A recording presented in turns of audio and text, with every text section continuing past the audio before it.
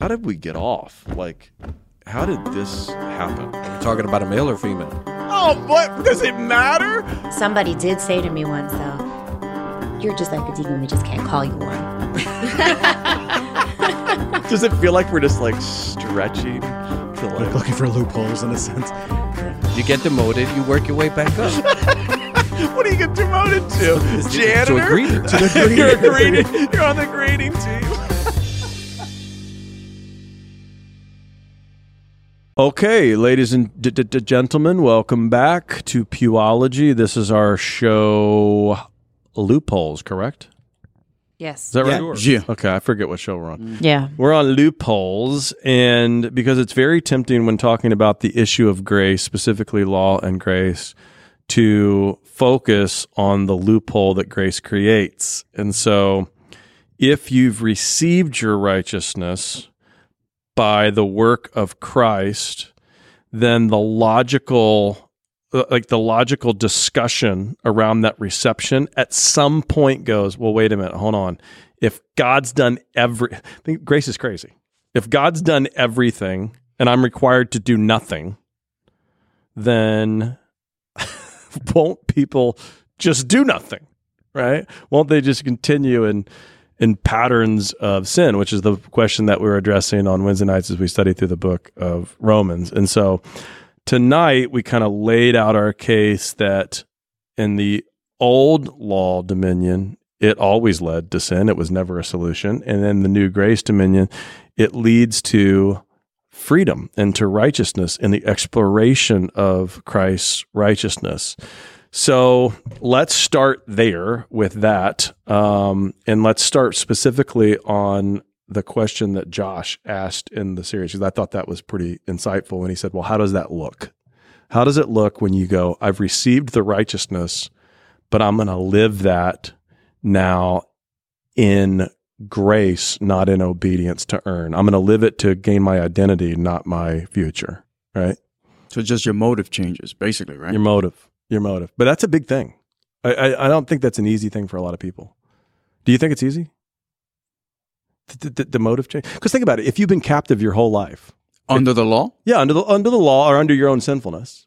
If you thought sin was leading to freedom, but it was actually leading to bondage, you just didn't realize it. And then all of a sudden Christ comes along with grace and frees you and you're like, I don't know how to live. It's like Shawshank. It's like, I've been in prison my whole life. I've become institutionalized in this prison. I don't know how to live free. Mm-hmm. Do you see what I'm saying? I think you have to learn how to live free. Are you with me? Are you agree? Mm-hmm. I can preach this whole thing again if you want me to. No, do it. Does that make sense? Like that complication of learning to live free? Because I think that's hard. I think I've heard from Catholics that grow up in Catholicism and that Catholic guilt, and then they come to Christian church, and you hear them say it's different. I feel like a weight has been lifted. Like they don't have to do all those things that they felt like they needed to do right in Catholicism, but it's still hard. They still carry some of that guilt when they mess up. Yeah. So maybe something like that is an example. Yeah.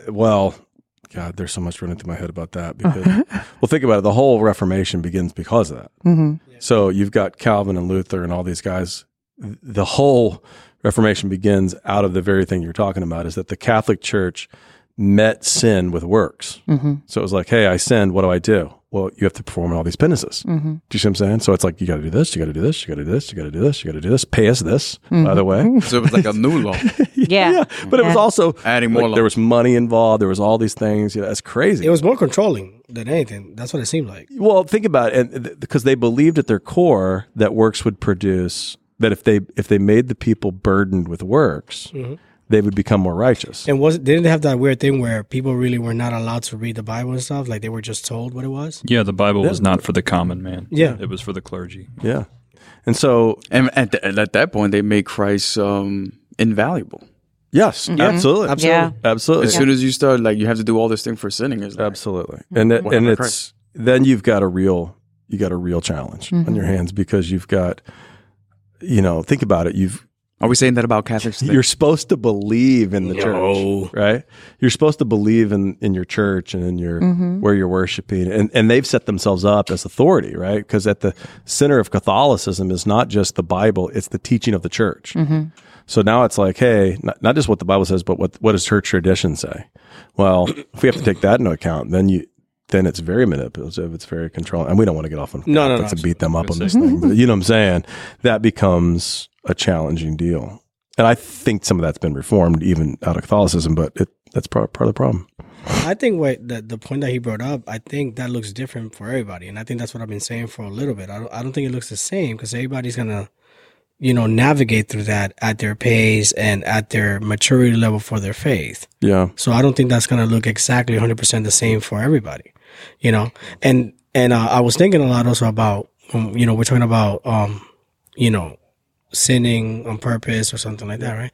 So when you're sinning, whether you're planning it or it just happens, you're still making a choice somewhat, before you go through it. Well, that plus the fact that you're only considering the sin choice, not the sin burden, not the sin. But I'm talking in that specific thing because we tend to think that, well, I'm not sinning on purpose. You know what I mean? It's just like, remember I said like an oops sin last week and I couldn't explain it well? Well, that's what I mean. Like even the oops sin, like you're making a choice. So you're still willingly sinning. You know what I mean? Yeah. Like you don't want to call it that you're willingly sinning because you didn't plan it, but you're still making a choice. So you're still indirectly willingly sinning. Yeah, I don't know of anybody that just oops is their way into adultery, right? No. No, but ask most guys. I don't know how it happened. Yeah, we say that. Yeah, we say it. But it starts with like I don't think anybody a phone number and then you're calling and then you're like going But it's out not like and- they open their eyes and it's like, hey, you're not my wife. No, no, never. How did you get here? Yeah, so that's why I'm like, it's just weird to me, that whole thing. So let's explore that a little bit, right? So because I think that's the logical question that the Roman Church brings to Paul and that the typical synagogue brings to Paul when he brings his articulation of the gospel, which is, okay, well, won't people just keep sinning then? Won't they just going to promote more sin? Won't people sin more if that's the case? And so then we get into that next discussion, which is, okay, well, how do we decide this, right? Because in the Old Testament, there is a description of,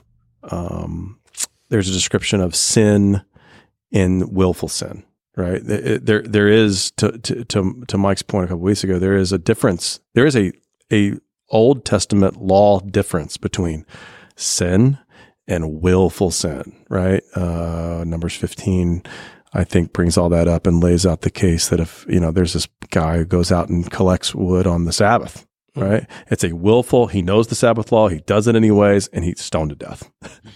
It's like, you're going to die, sucker. Okay, so think about the whole thing about sin, right? Because we're always talking about how when we're sinning, can anybody say like when somebody's committing a sin, their purpose for that sin is to offend God or to hurt his feelings? I don't think anybody's really thinking like, I'm gonna get you right now, I'm gonna go and commit this sin. I think I've done that. Yeah? Like I think I've sinned knowingly, and at the same time knowing this is breaking the heart of God. Yeah. But it's not like you're doing it on purpose to break his heart. Like your motive is not to hurt him. Is it? I don't know. That's an interesting question because if you know it is, does that include part of your motive? I mean, obviously my motive was probably personal fulfillment in the moment. I mean, that's all sin is, like temporary fulfillment in the moment. No, I'll give you an example. So like my son, like Sean, and he's great. He hasn't done anything, right? But like if he does something. It's great. He hasn't done anything. That I know. Good luck. Yes, he has. Yeah, or that I know of, right? No, but it's funny because we talk about obedience, right? Like, and that love is also discipline, right? So my relationship with my younger kids, it's a lot of discipline and stuff like that. Yeah. Sean is 20 years old. Yeah. I can't discipline him, right? So if he goes tomorrow and does something absolutely awful that's against what I've taught him, I don't think he's doing it to piss me off. In some cases it happens, but I don't think he's doing it like that. And at that point that he does that, I don't agree with what he did. I'll probably take him to the community service, but I still love him. And I'm not going to be like, you're banned because you did whatever it was. No, I agree with that point. So that's the funny part, like that I'm having a hard time grasping, like you know what I mean? Like the whole, I don't know how to explain it. No, I think that's a fair point. I mean, do you agree with that? I'm sponging right now, honestly. I'm just kind of don't ask me questions. Don't ask me questions. Seriously, I don't James, even know what welcome to to the say podcast. yet. I don't even know what to say yet. I think with like willful sin, if I'm like I remember, I'm going to do something to show you, So actually, in a sense, I think I'm punishing you, and I'm actually punishing myself. Okay.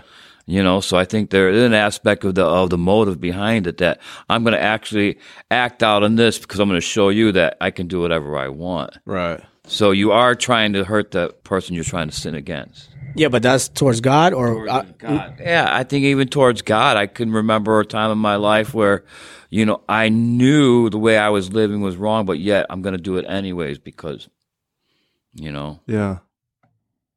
Yeah, and we spent some time talking about that. Well, that's an interesting point too. And I didn't actually plan this, like just so that we know, just because this is interesting because we're following up on a discussion from last week where we brought up the issue of addiction, and I didn't. James came up tonight and he's like, "Hey, what are you doing?" Well, I was like, "I think we have an extra spot in the podcast. You want to be in the podcast?" He's like, "Sure, okay."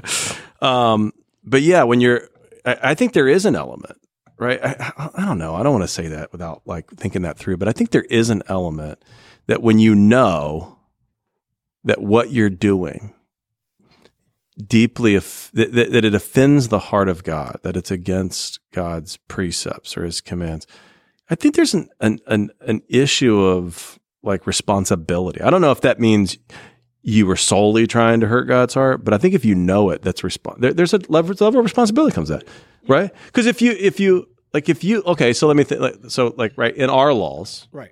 In our human laws, our civil laws, if you are the bank, you're the you're the driver, the getaway driver in a bank robbery, and you go and they shoot a teller and kill somebody, and you come out and drive away, the law holds you responsible to capital murder. They say, look, you should have known and foreknown that this was a possibility. Absolutely. Yeah. And there's no denying that. Like, that's not what I'm saying. What I'm saying is if he goes and does something against what I've taught him and my expectations, that does not take away my love for him. Yeah, fair enough. You know what I mean? Like, I'll still take him, like I said, I'll go visit him in prison and be like, you stupid.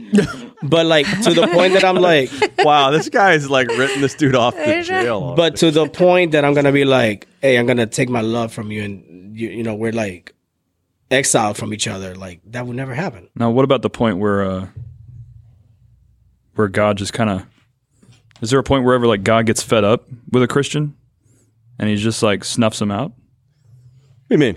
Like, say it one more time. God's snuffing people out. No, I'm saying like what are you talking about, Anthony? No. He's saying like in continual sin like that, and there's a Christian that's doing that. And does God just go, all right, this is a worthless Christian, I need to get them out of here? Like I've been taught that.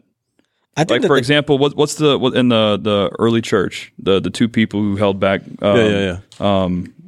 tithes and offerings. You know what I'm talking about? Yeah. Is it what is it? An Acts. Is it Ananias and Sapphira? Yeah, right. Yeah. And is that right? Yeah, and they dropped dead right there in the church. And Peter's like, Did, yep. Yeah. No, I know that, but I'm saying, like, is that the right names? Oh, is it Ananias and Sapphira? I'm pretty sure it is. I thought those. Who are the people that started the church then with Paul? Who were those people? It wasn't Paul. It was Peter. Are you thinking Aquila and Priscilla? Oh, that's right. Aquila and Yeah. Priscilla. Sorry, Ananias Thought it and was- Sapphira Yeah. are the Ananias and husband and Sapphira's right. You're good. Okay. You're on track. So Sorry. is that a question of were they believers in the first place, or Yeah, that's kind or of they what were I've been or wondering. they were believers and then like God was like, you're out.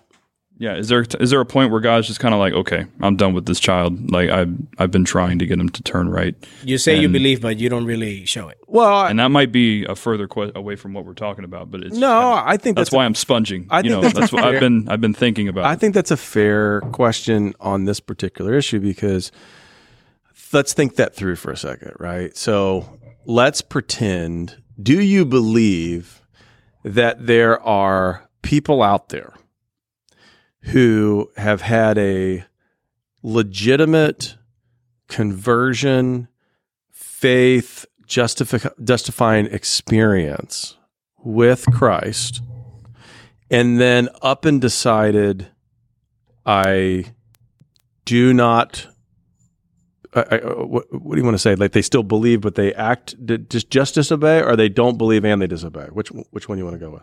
I mean, I've seen both. Like I have friends from college, how would we know? Bible college. How would we know? Professing, and then all of a sudden they're just like, I'm dropping this, I'm done, and I'm living how I want. Yeah, but I guess the question to that I would have is, how do we know where they really stood? Do you know what I'm saying? Yeah. And I'm not saying they didn't. Right. I'm just saying. And that's the no question man that I've can had know about that. this We whole can't know that, right? Romans talk that we've had. Right. Is what do we do about people who are like that, who have, in a sense, like what Mike's been saying, live in continual sin. Yeah. Well, what's the status? Let's there? talk that through, because that's heavy. I mean, Yeah, I know, and that's been bothering me. Okay. About So that. How do we know they identify with Christ?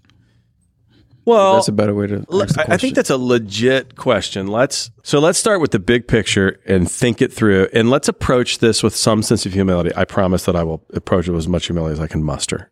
I'm totally full of pride. Sure. Okay, so Totally full here of we pride. go. I just am. I want to confess it right now. All right, so I think the question assumes something that worries me. Okay. It assumes that people are, it still assumes a works-based thought, right? That somehow there's enough work that you do that validates your grace, right? Yeah. So I get that. because it immediately brings us to this place where we go, okay, well, if this person does this or this long enough, then they'll be out, or what does that mean for them, and all that question. And I think it assumes something that worries me, which is all of us are going to die with the presence of sin in us. That's what Paul says. Do you think anybody changes once they come to Christ? Yes, I think that's what. Or do they stay the same? No, I think that's what Paul's saying. But I'm concerned that what he's saying is. So I think the way I would respond to that is to say, that's a tough question. Okay, so think about it this way, right? So if you're a good moral Jew, like what Paul's really addressing, like Hebrews, right? If you're a good moral Jew, you're already following the laws and following the Sabbath and doing all the moral stuff.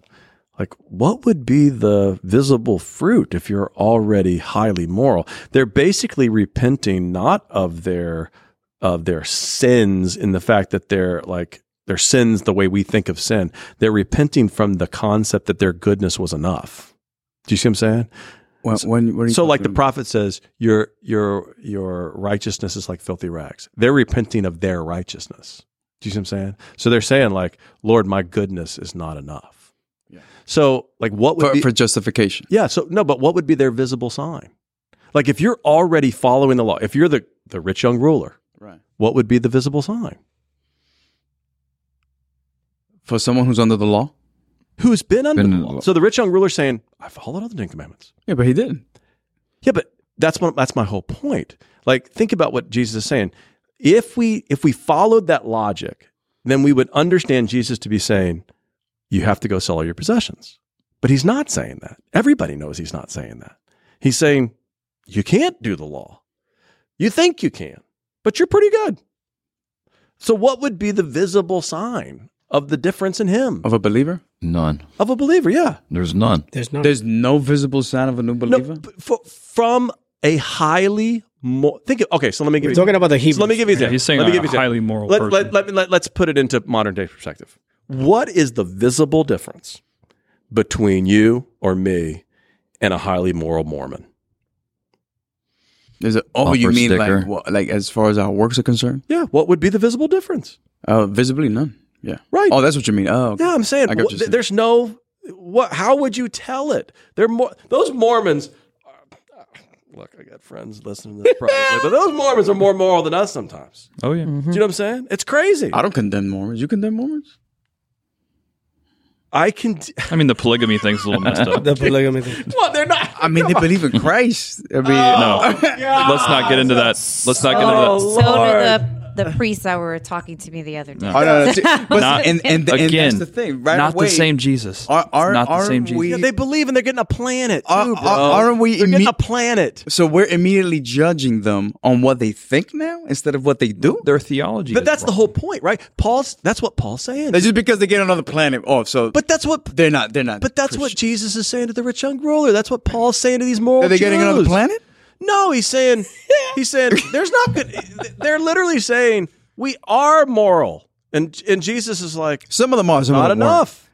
That's not enough. weren't. Right. As far as justification, yeah, we understand that. But think about it. So we keep parsing the idea of justification, sanctification, and glorification, but they're all the work. Sanctification is just justification unfolding in time. Mm-hmm. It's just unfolding in our time, but it's happening in eternity. It's happened in real time.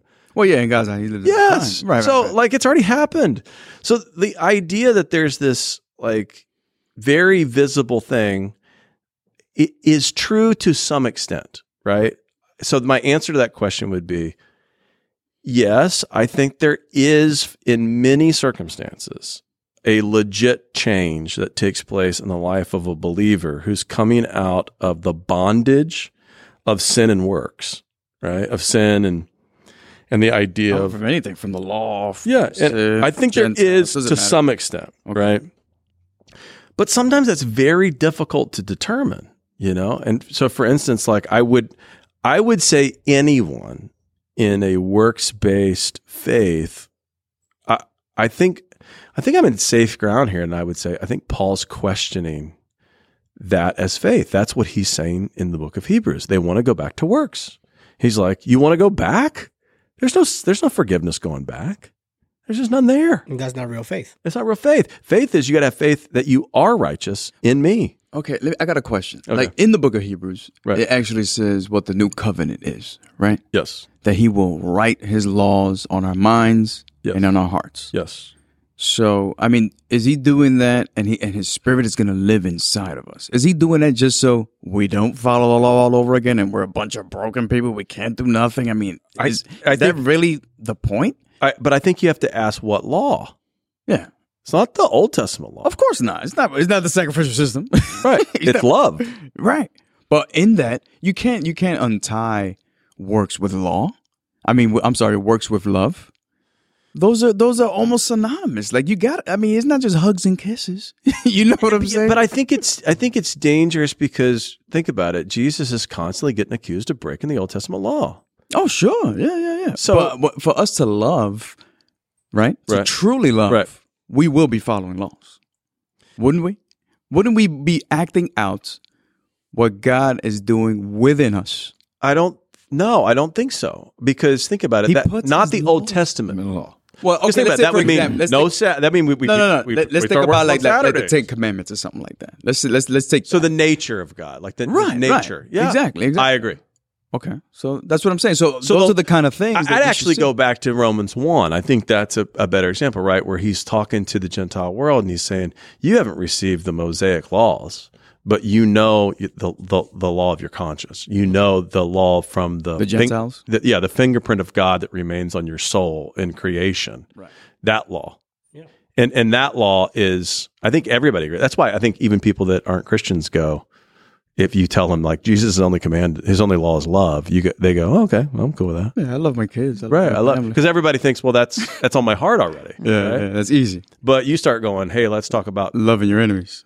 or if you start talking about, let's start talking about like, well, you know, 1,000 other things that Christians hold up as laws, right? Oh, yeah. Whether that's our mouths, our thinking, our everything, relationships, everything. Then it's like, whoa, wait a minute, and that's where we get bogged down. But to go back, I think this is a really interesting point, which is, I think what Paul is saying is you've been given the righteousness of Christ. It's come. It's the fulfillment of the law. It's in Christ fulfilled the law. It's been given to you. Mm-hmm. So we're not fulfilling the law. It's already fulfilled. We're learning to live in that new identity. It produces something. A new identity. Right. Yes. Absolutely. To me, when you say identity, to me that's just that's fruits. Yeah, but here's the thing that I'm challenging you on, and that I think that I hear a lot. The difference is, and this is what you kind of just brought up, which is the second you start talking about, well, if you don't have fruit, you're out. It's works-based again, Right. because then it's I'm fighting for my future, not for my identity. Well, what if it's something that is being produced from that grace and that faith versus, like you just finished saying, it's not the way you're looking at it. You're not trying to do work so you can be saved, but because you've been converted and you received this grace, now that produces something in you. I agree that. I agree that it does. Well, I don't want to do all the talking. You agree to that? I don't know. That's dude. What do you think? Well, I agree with it because it also talks about, that it's I that no longer live, that Christ who lives in me. So it's really not my fruits that are being brought out. Like you said, the identity, my identity now is in Christ, and that's who is what's being produced in me. It's not my own identity. And I think that's where we get kind of wrapped up in this thing of like, oh, well, I should be producing stuff, but again, it's not me producing the fruits in my life. It's Christ producing the fruits in my life. So let's. Is it wrong for us to think that though? Sometimes to be like, well, you know what? I do want to do this. Don't you think that's no? I think we should want. In fact, I think that's what Paul's actually saying. We should. If I had to put it into words, what I think Paul's saying, in my opinion, this is completely my opinion, and it goes beyond. It's reading into the context of the scripture. So I'm admitting that right up front. But I think what Paul's really saying in his argument is. Because of grace, you are now free to be obedient. You should want to. You're free to be obedient, right? Yeah. Before you were in bondage to sin.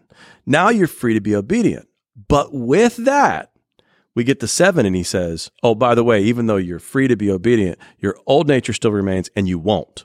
You won't be completely obedient. You won't be completely. I struggle with that one. But think about what he says. He says, the good I want to do, I can't do it. Yeah, and but the evil I don't want to do, I do. Right. This is Paul. Yeah, but he's saying that being under the law.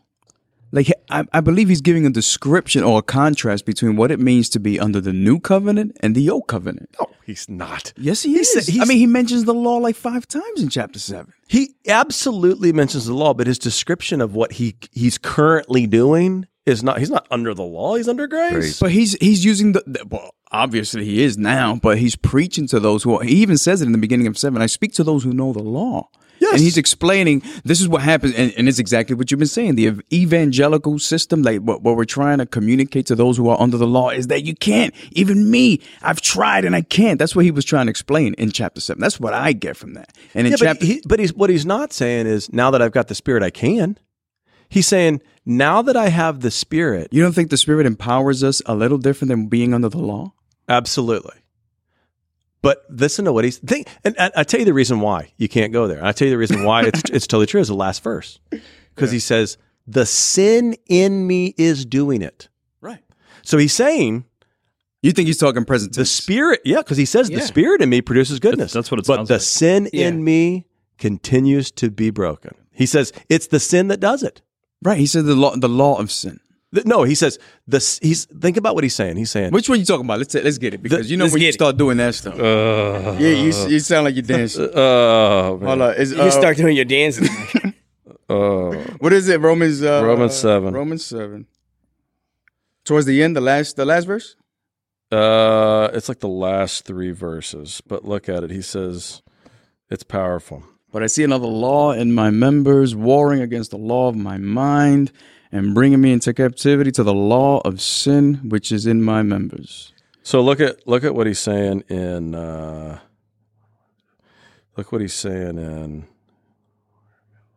Okay, so I find this law at work with me. 21. Although I want to do good, this is at work within him. This is present. He's saying he's speaking to those who know the law. Yeah, but he's not saying I'm going back. He's saying I'm present, right? He's saying. But he's talking about the law, being under the law. He's not saying being under grace. No, that's absolutely not true. What are you talking about? He's saying, think about what he's saying. What shall we say then? Is the law sinful? Right. Talk about the law again.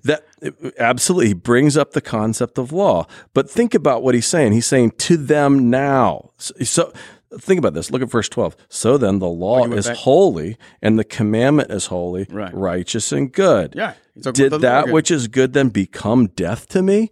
Think about what he's saying. Now to me. Now. Think, the law that was death, did that become, the law that was good, did that become death to me? That's now. And then he says, we know that the law is spiritual, but I am unspiritual. We know the law is spiritual, but I'm unspiritual. And what does he mean by I am unspiritual? Then look at verse 21. So I find my soul at work with me. Although I want to do good, evil is right there with me. For in my inner being, I delight in God's law. In the law. Yes. He's saying he's under the law. He's explaining to those who are under the law. This is the battle he dealt with under the law. No. He's saying, no? Look, No. but I see the law in my mind making me a I prisoner of the law of sin at work within me. What a wretched man I am. Not was, am. And then he says, who will deliver me from this body of death? Right. The Who would body deliver of me? Jesus Christ. In glorification. Oh, so you think this is afterwards? Yeah. Who would deliver me from the body of death? Yeah. The body remains. It's still full of death. But It's dying. Look what he says right in the next verse in chapter 8. There is therefore no condemnation to them which are in Christ Jesus, who walk not after the flesh, but after the Spirit. For the law of the Spirit of life in Christ Jesus has made me free from the law of sin and death. The law of sin and death that he just said. But what you're missing is this isn't happening like he was dead, now he's alive. He's saying sin is in me and the Spirit is in me. Well, check this one out. He says, for what the law could not do, in that it was weak through the flesh, because he just finished talking about the law. Right. God sending his own son in the likeness of sinful flesh, and for sin condensed it in the flesh, that the righteousness of the law might be fulfilled in us who walk, not after the flesh, but after the Spirit. So you see how he's now in the Spirit, not under the law in the flesh? No, that's right. Think about it. By grace. You agree? No, but by grace, we are given his righteousness, his Spirit dwells within us, and we are secured our assurance with him. But sin still remains. It's in the body. He says, I've been free from the law of sin. We live in the sinful body. But not physically. Oh, man. Not physically. Dude, you're always going to be sinning. Like you can't stop it. That would mean sin would stop. So basically what you're saying is after grace, we still basically in the same boat. Nothing changes. No. The big change is this, right? Is what he's saying is the big change is that before you were under the law seeking righteousness. Right. Now you've been given righteousness, and the law now is a thing that you love because it produces freedom. It is the freedom of God. You want to follow in obedience because you have the nature of God in you. But you have two competing natures. You have that's why he says you have a sinful nature and you have the nature of God. You have the spiritual nature. That is like, I'm not going out on a limb here. That is pretty much like down the road. I know of no commentators who would really adjust too much from that there's a competing battle taking place in the life of the Christian. He's been saying for 4 chapters, you got this domain and this domain. What I'm trying to say is that, it's different now. I don't think it's the complete same it was under the law.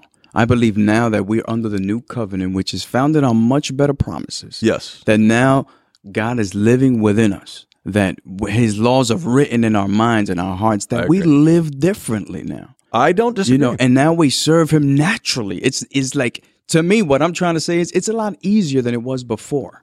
Well, think about this for a second. Because the Spirit now lives in us, and now he's like basically doing it all. You know what I mean? I don't disagree with that. In fact, what you just said, I almost agree with everything, right? So think about this for a second. A little bit. Almost everything. Think about this. Before Christ. Yeah. All right. Before you met Christ. Yeah. You were spiritually dead, physically alive. All right. After you met Christ, you are now spiritually alive and still physically dying. That's the deal. And so there's this competing battle that's taking place in you, right? So the spirit is completely free and completely righteous and completely governed by God and wants to do the things of God. But the old nature is still being killed off and won't be fully killed off until glorification. Won't be killed off till we're removed from this body. That's the deal. And so there's this battle that's why he can say in one chapter, sure, Should we keep on sinning? Heck no. But I keep on wanting to do the right things and I can't do them. Think about it. For the history of Christianity, for as long as all this thing has been happening, don't you find it odd that not one person has not been able to achieve that and not sin? What do you mean? What was it? If I'm not saying that we're gonna be. I'm not saying that we're gonna be perfect. That's not what I'm saying. but it's a battle. With both. I think you agree. yeah. What? I think we're closer than you think. Yeah. I think your concern is their concern. Your concern is like, hey, if we embrace this whole thing, then I think it could produce licentiousness. It could produce a sense of license to sin. Oh yeah, no, yeah, I'm totally against. But I think that's not. Is that what you Paul's think, though? saying. Like, if you teach grace, you think that's something that's possible, that people would think that? I think it's like a that could be taken wrong. Yeah. And I think that's what their worry was. And Paul's like, duh, you taught the law and that produced bondage. So grace produces obedience. And when it's taught right, it produces obedience. I mean, it'll produce people wanting to love God, fall in love with God, follow his ways. But that happens over time. That happens in seasons. That happens on a different schedule for everybody. That happens in this life. And sin remains in this life. And sin will have to be removed from us as a part of the glorification process. And that it doesn't even come close. Like, I don't want to throw a monkey wrench in this thing. That only addresses the choices. That doesn't address the condition. It doesn't address the sin conditions. That's the bad part, is that we still have the results of sin in us until death. And I think, too, with a lot of times people are taught not enough about grace, and they come into a church, they get saved, and they believe that because they're saved now, that all this sin is going to automatically stop in their life. They're going to be set free from it. And when it doesn't happen right away, there's no instantaneous change. They get disheartened because they're not really taught grace, and they leave the church again.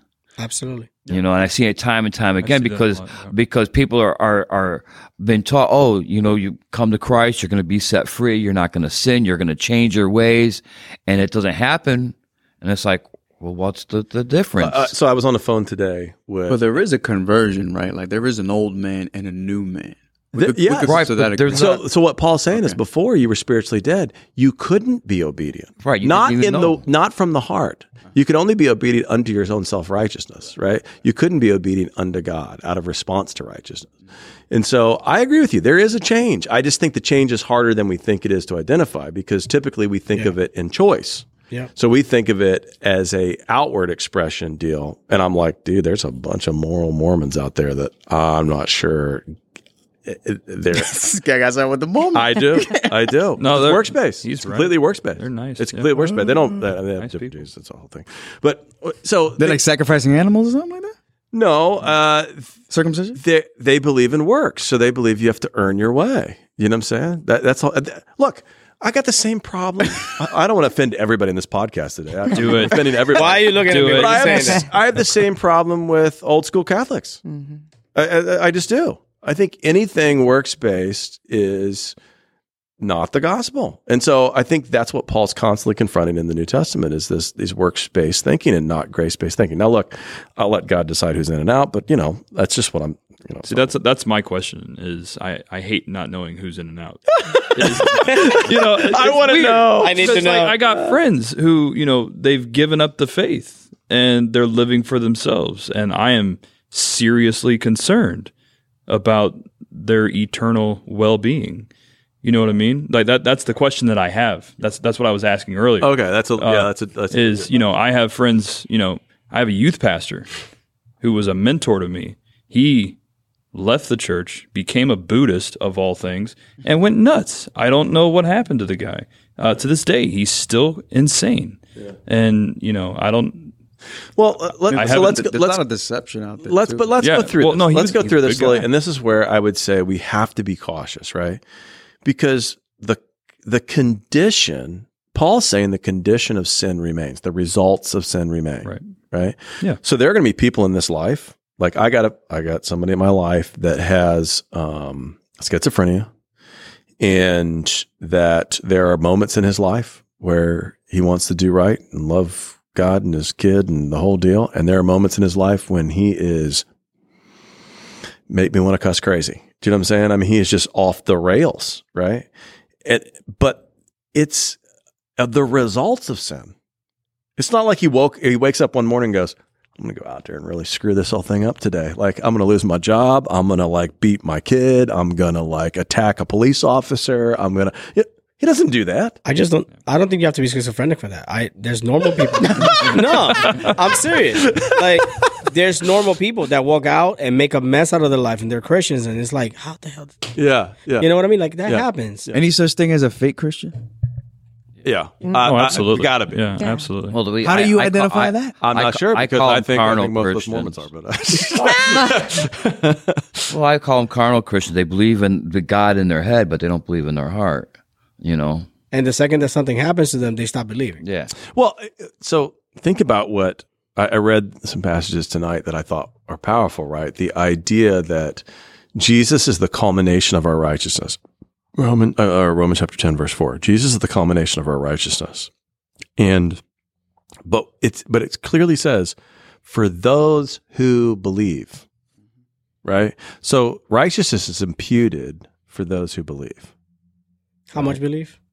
Well, look, we're going to have to leave that up to God at some level but I think that he does go and explain that. In 10, he specifically says, that if you confess with your mouth and believe in your heart, right?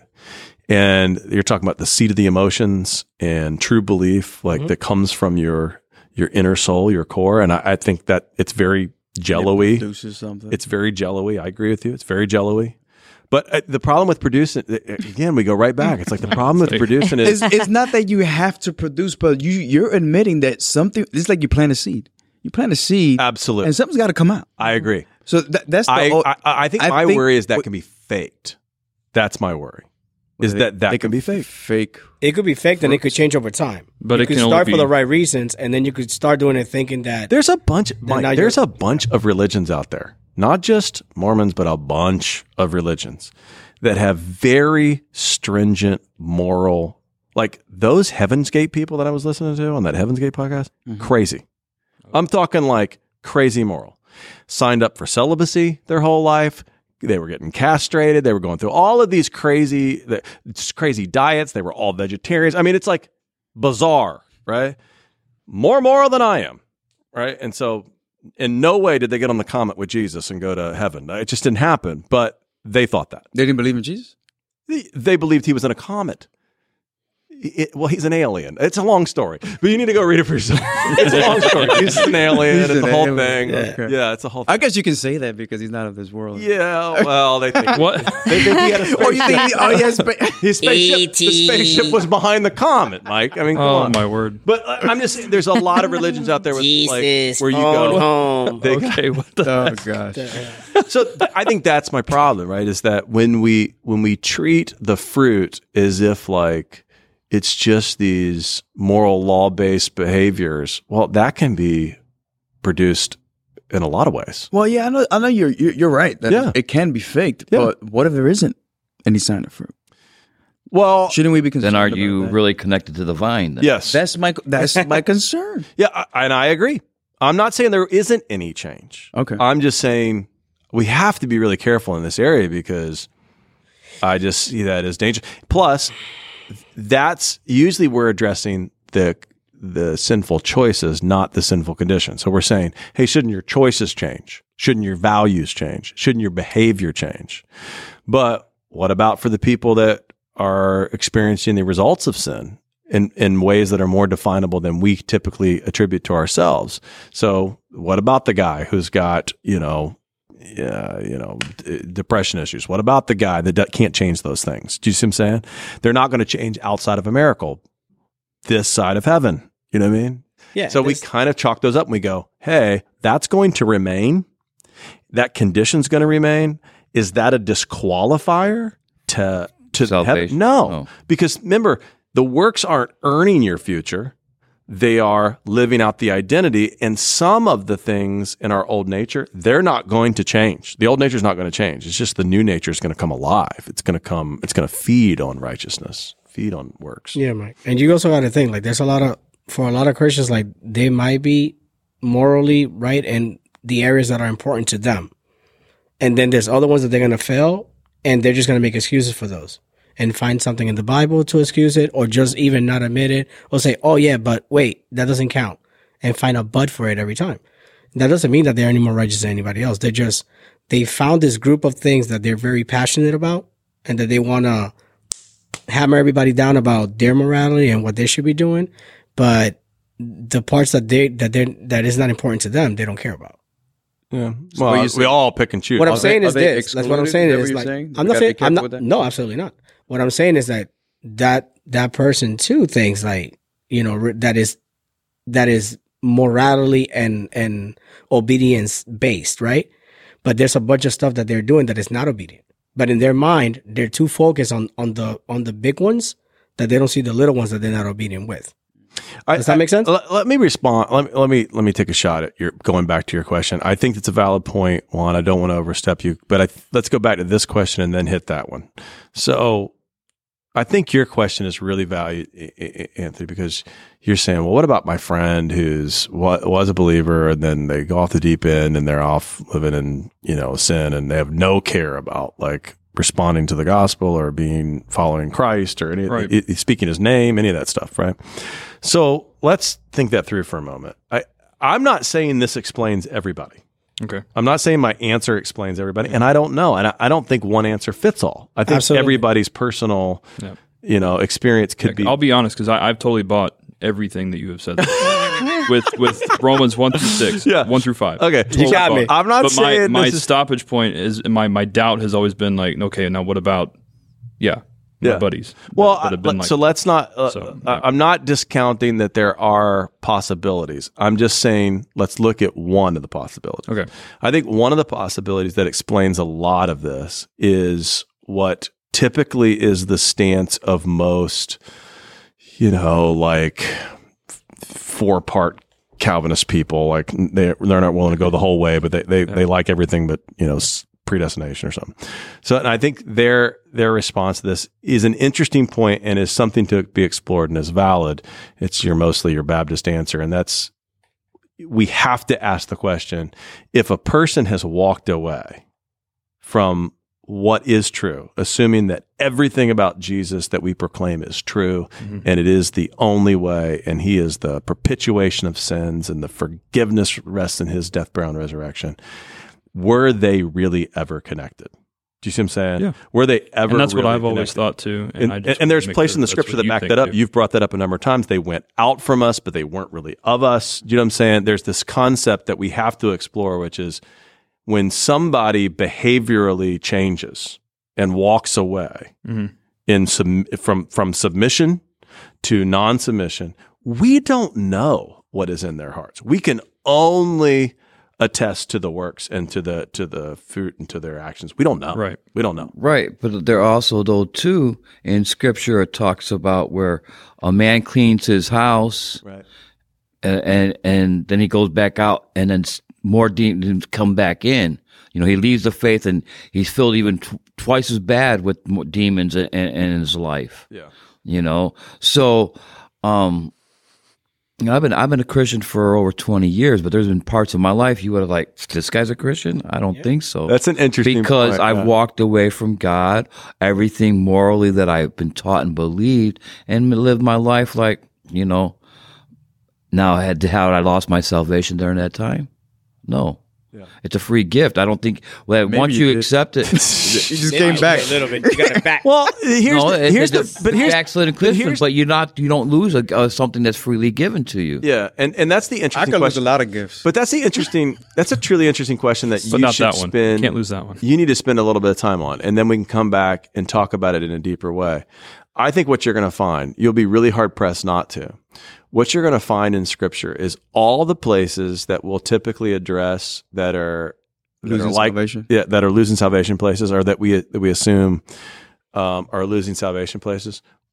I'm unaware of any place that says that you can lose it and get it back. I'm unaware of any place. In fact, I'm specifically aware of a place where it says you can't. Oh, I got Blasphemy one of the that- Holy Spirit. Right from the top of my head. What's that? Romans, when you're grafted in. and then you can be grafted out. That's a different And thing. grafted we're in gonna again. get. We're gonna get. That's that. one. That's a different That's not thing. one? No, that's about the nation of Israel. We're gonna get back to that later. That's them No, for it's- rejecting. You're really gonna hate my nation of Israel stuff. Just you wait. But you see, what I'm saying like I agree with you. I think there's a point here, and this is what I'm concerned about the faith issue is that we treat it like, well, if a person falls into too much sin, they're out.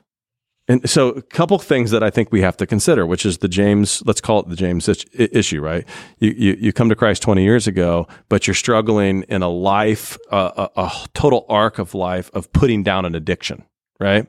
Well, every person I've ever known that struggles with addiction, every single person I've ever known, whether it's been alcohol or another substance or a behavior, has always had moments of relapse.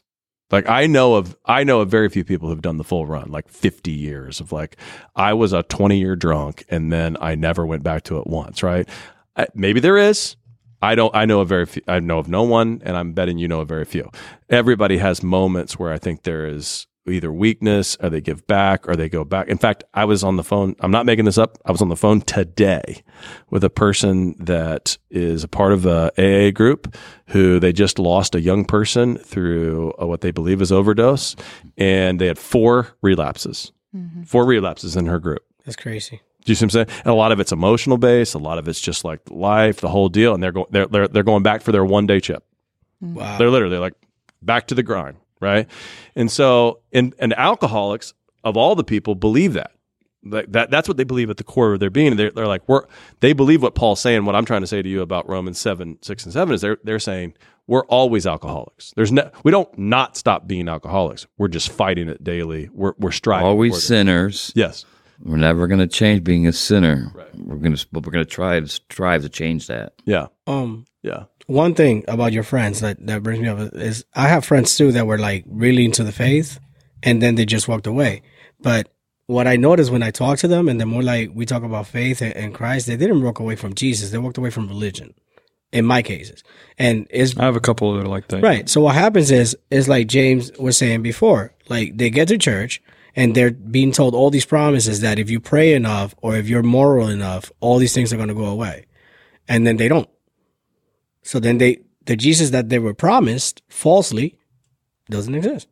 Well, and let's make one more point because you make a really valid point here too. You said, I got friends that have walked away, but look at the other side. Let's be really pull back mile high and look at it for just a moment. We don't know what's going to happen either. Exactly.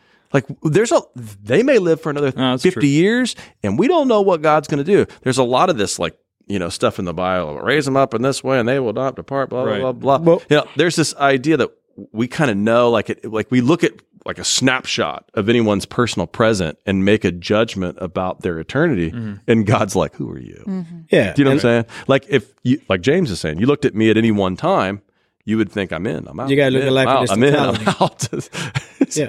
If you look at people at their worst, everybody's a villain. Like you got to look at it at its totality. I you totally know what get I mean? that. But again, like one of the things that's struggling when you were saying, Mike, is that like when the gospel is being taught in its whole in truth, it's very weird for somebody to walk away from that. Most of the times when I see people walking away, the Bible, the gospel is not being taught in the proper way. There's always some prosperity gospel. Oh, there's some. Let's do it. There's some Let's do work a podcast on that. There's some work-based stuff. There's always, people don't walk out. People don't normally. I'm not. That's kind of. I'm not. Can I get it in? Can I just admit? Oh God! Do it. It's part of my pride. I know it's wrong. Yeah. Lord, I want to ask for forgiveness. Five Holy I'm doing Fathers. this in advance, knowing it's wrong. Are you ready? I know this is wrong. I hope they don't. Oh wow! Five Holy Marys. I'm like, Let's hope they turn away from it. You've had your reward. Let's pray for them. Okay, that's good. Is he going to do anything? I don't know. Lord, forgive me. I'm sorry. It's so bad. Are you though? No, I want him to forgive me on that one. Seriously. Okay, but so two things to your question, right? Yep. One, I don't think we know the heart of a person, whether or not they've truly surrendered in faith or not. We're assuming that because they announced one time publicly or for a season publicly or for years publicly, they were in. But I want to remind you, BTK, the serial killer, went to church and was like the head deacon in his church. So like, Anybody can say they're a Christian. Exactly. Yeah, anybody Yeah. can say they're a Christian. Yeah. Right? It means nothing. And Yeah. so we don't know what's in their heart. That's number true. one. Yeah. So when they walk away, we don't know whether they were in or out, right? And number two, we don't know what's going to happen. We don't know what the long run is. And I'm not saying that we can only assume they were in or they were out, or they will be in or they will be out. I'm saying we have to leave that to God to some Right. point. I don't think it changes the underpinning of the gospel message that Paul's presenting, which is your righteousness rests in Christ and not in your works. You know what I'm saying? And your sanctification rests in Christ and not in your works. That, I think that's the key. Yep. You know what I mean? Okay. So, I like it. so let's do the other side of the coin real quick before we go. Okay. I think the real question, and this is where I'm willing to we may have to spin this off to another time and come back to it. And this is the most difficult question for the reformers, right? And the most difficult question for any true searcher of Scripture. Can a person commit true apostasy? Is the real question, right? That's the real heart of the matter. Is can a person, assuming they are a true believer, like assuming, we don't know, but assuming they are in, right? Hypothetically speaking, can they be in and then reject Christ, right? And turn away? Reject Christ, like in what way? Like full faith, meaning that they literally say, I used to believe that he was the way, the truth, and life. I think it's all a hoax now. I do not believe this. I will not respond to this. I will not live my life for this. I will walk from this and proclaim that it was all a fraud. I think so. And I think that's the question.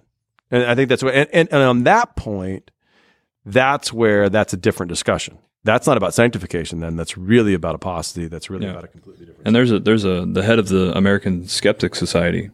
He debates Christians all the time. He used to be a believer. Yeah. And Or he says said he he and he says it's all a hoax. And I get that. Yeah. And so the idea of committing apostasy, I think that's an interesting discussion, because that's really not about sanctification. That's really not about losing your salvation in or out based upon sin.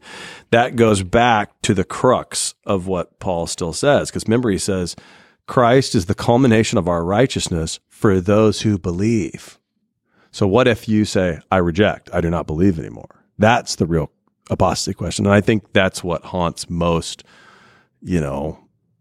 if you get even a Reformed thinker in here, and I tend to drift that way, and you give them, they have a couple beers, they'll admit it. They're like, we're not sure.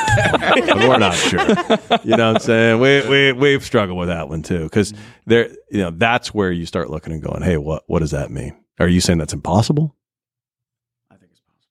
Yeah. And so, typically the short answer is they keep falling back on the idea, well, they weren't really saved. But I think all of us feel like we know somebody that fits into that category, and that's hard for us. Yeah, that's what I've always been taught, is maybe they just weren't connected to the vine to begin with.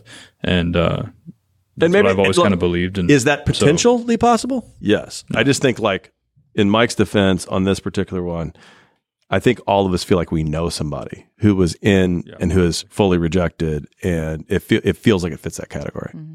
You know what I'm saying? Yeah, it's tricky. It's tricky, but I could tell, like, as somebody that, like, Do you think they can do that with just their actions and not verbally saying that? No, I think it all comes down to belief. I think it'll show. I think it'll show in their actions. Right.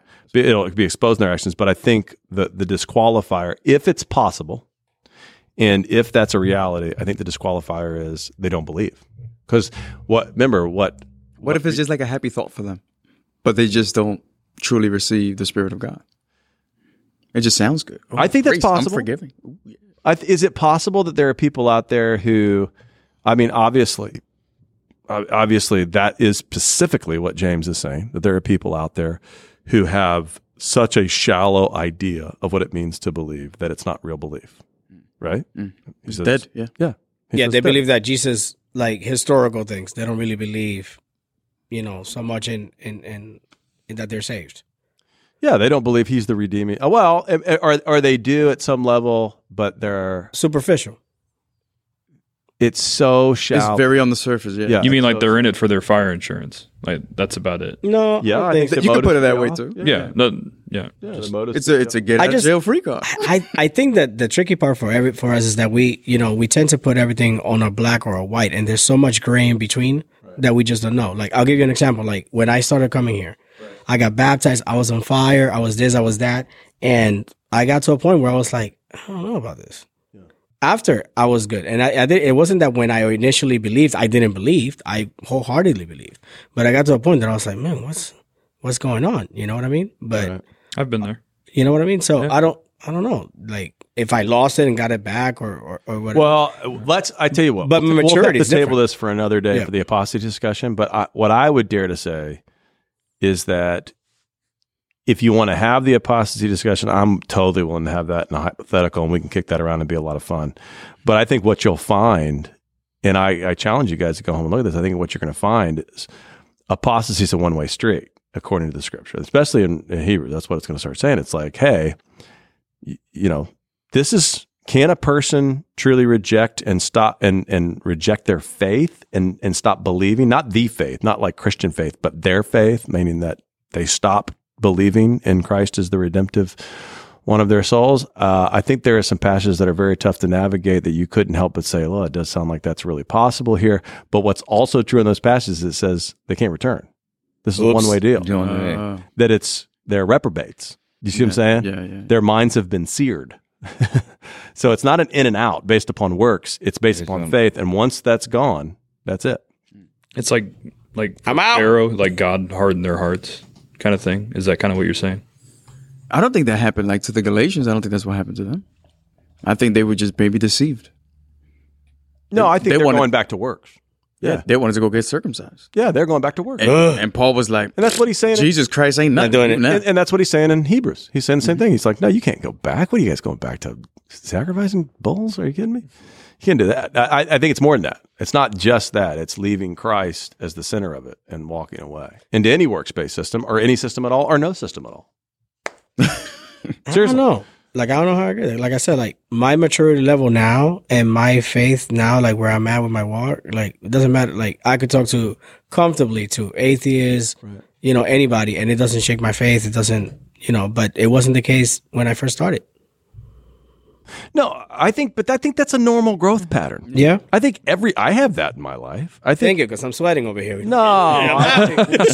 You don't really believe it. I mean, James just told you there were a whole section of his life that if you'd have took a snapshot of, you'd have said he wasn't a believer. Yeah. And I think that's true for most believers. I think most believers have a lot of undulation in their life. I mean, we talked about David, a couple weeks ago. You take a snapshot of a certain part of his life, and it's like, dude's an adulterous, murderer, plotter, liar. I mean, but a man after God's own heart. Yeah, right? at the same time. Right. And because of that is why the grace part is the only thing that makes sense to me. Yeah. Because at any given point, you could be caught in one of those. Yeah. You know what I mean? So that's why anything outside of grace doesn't make sense. It doesn't fit. Yeah. No, because you're going to go back to works. You're going to go back to earn it. Yeah. Okay, we got to wrap it up for tonight. I want to just... Are you praying for us? What are you doing there? I'm not... Lord. Jeez. I want to throw your hands up. I want to give a quick thank you to our buddy James who joined us tonight. Quick around the horn, Danielle, Mikey Mike, James, Juan, Anthony. And my ginger from another mother, my good buddy Anthony. Thank you. Appreciate it. We'll see you guys soon. Yeah. Right, have a minute. Yep.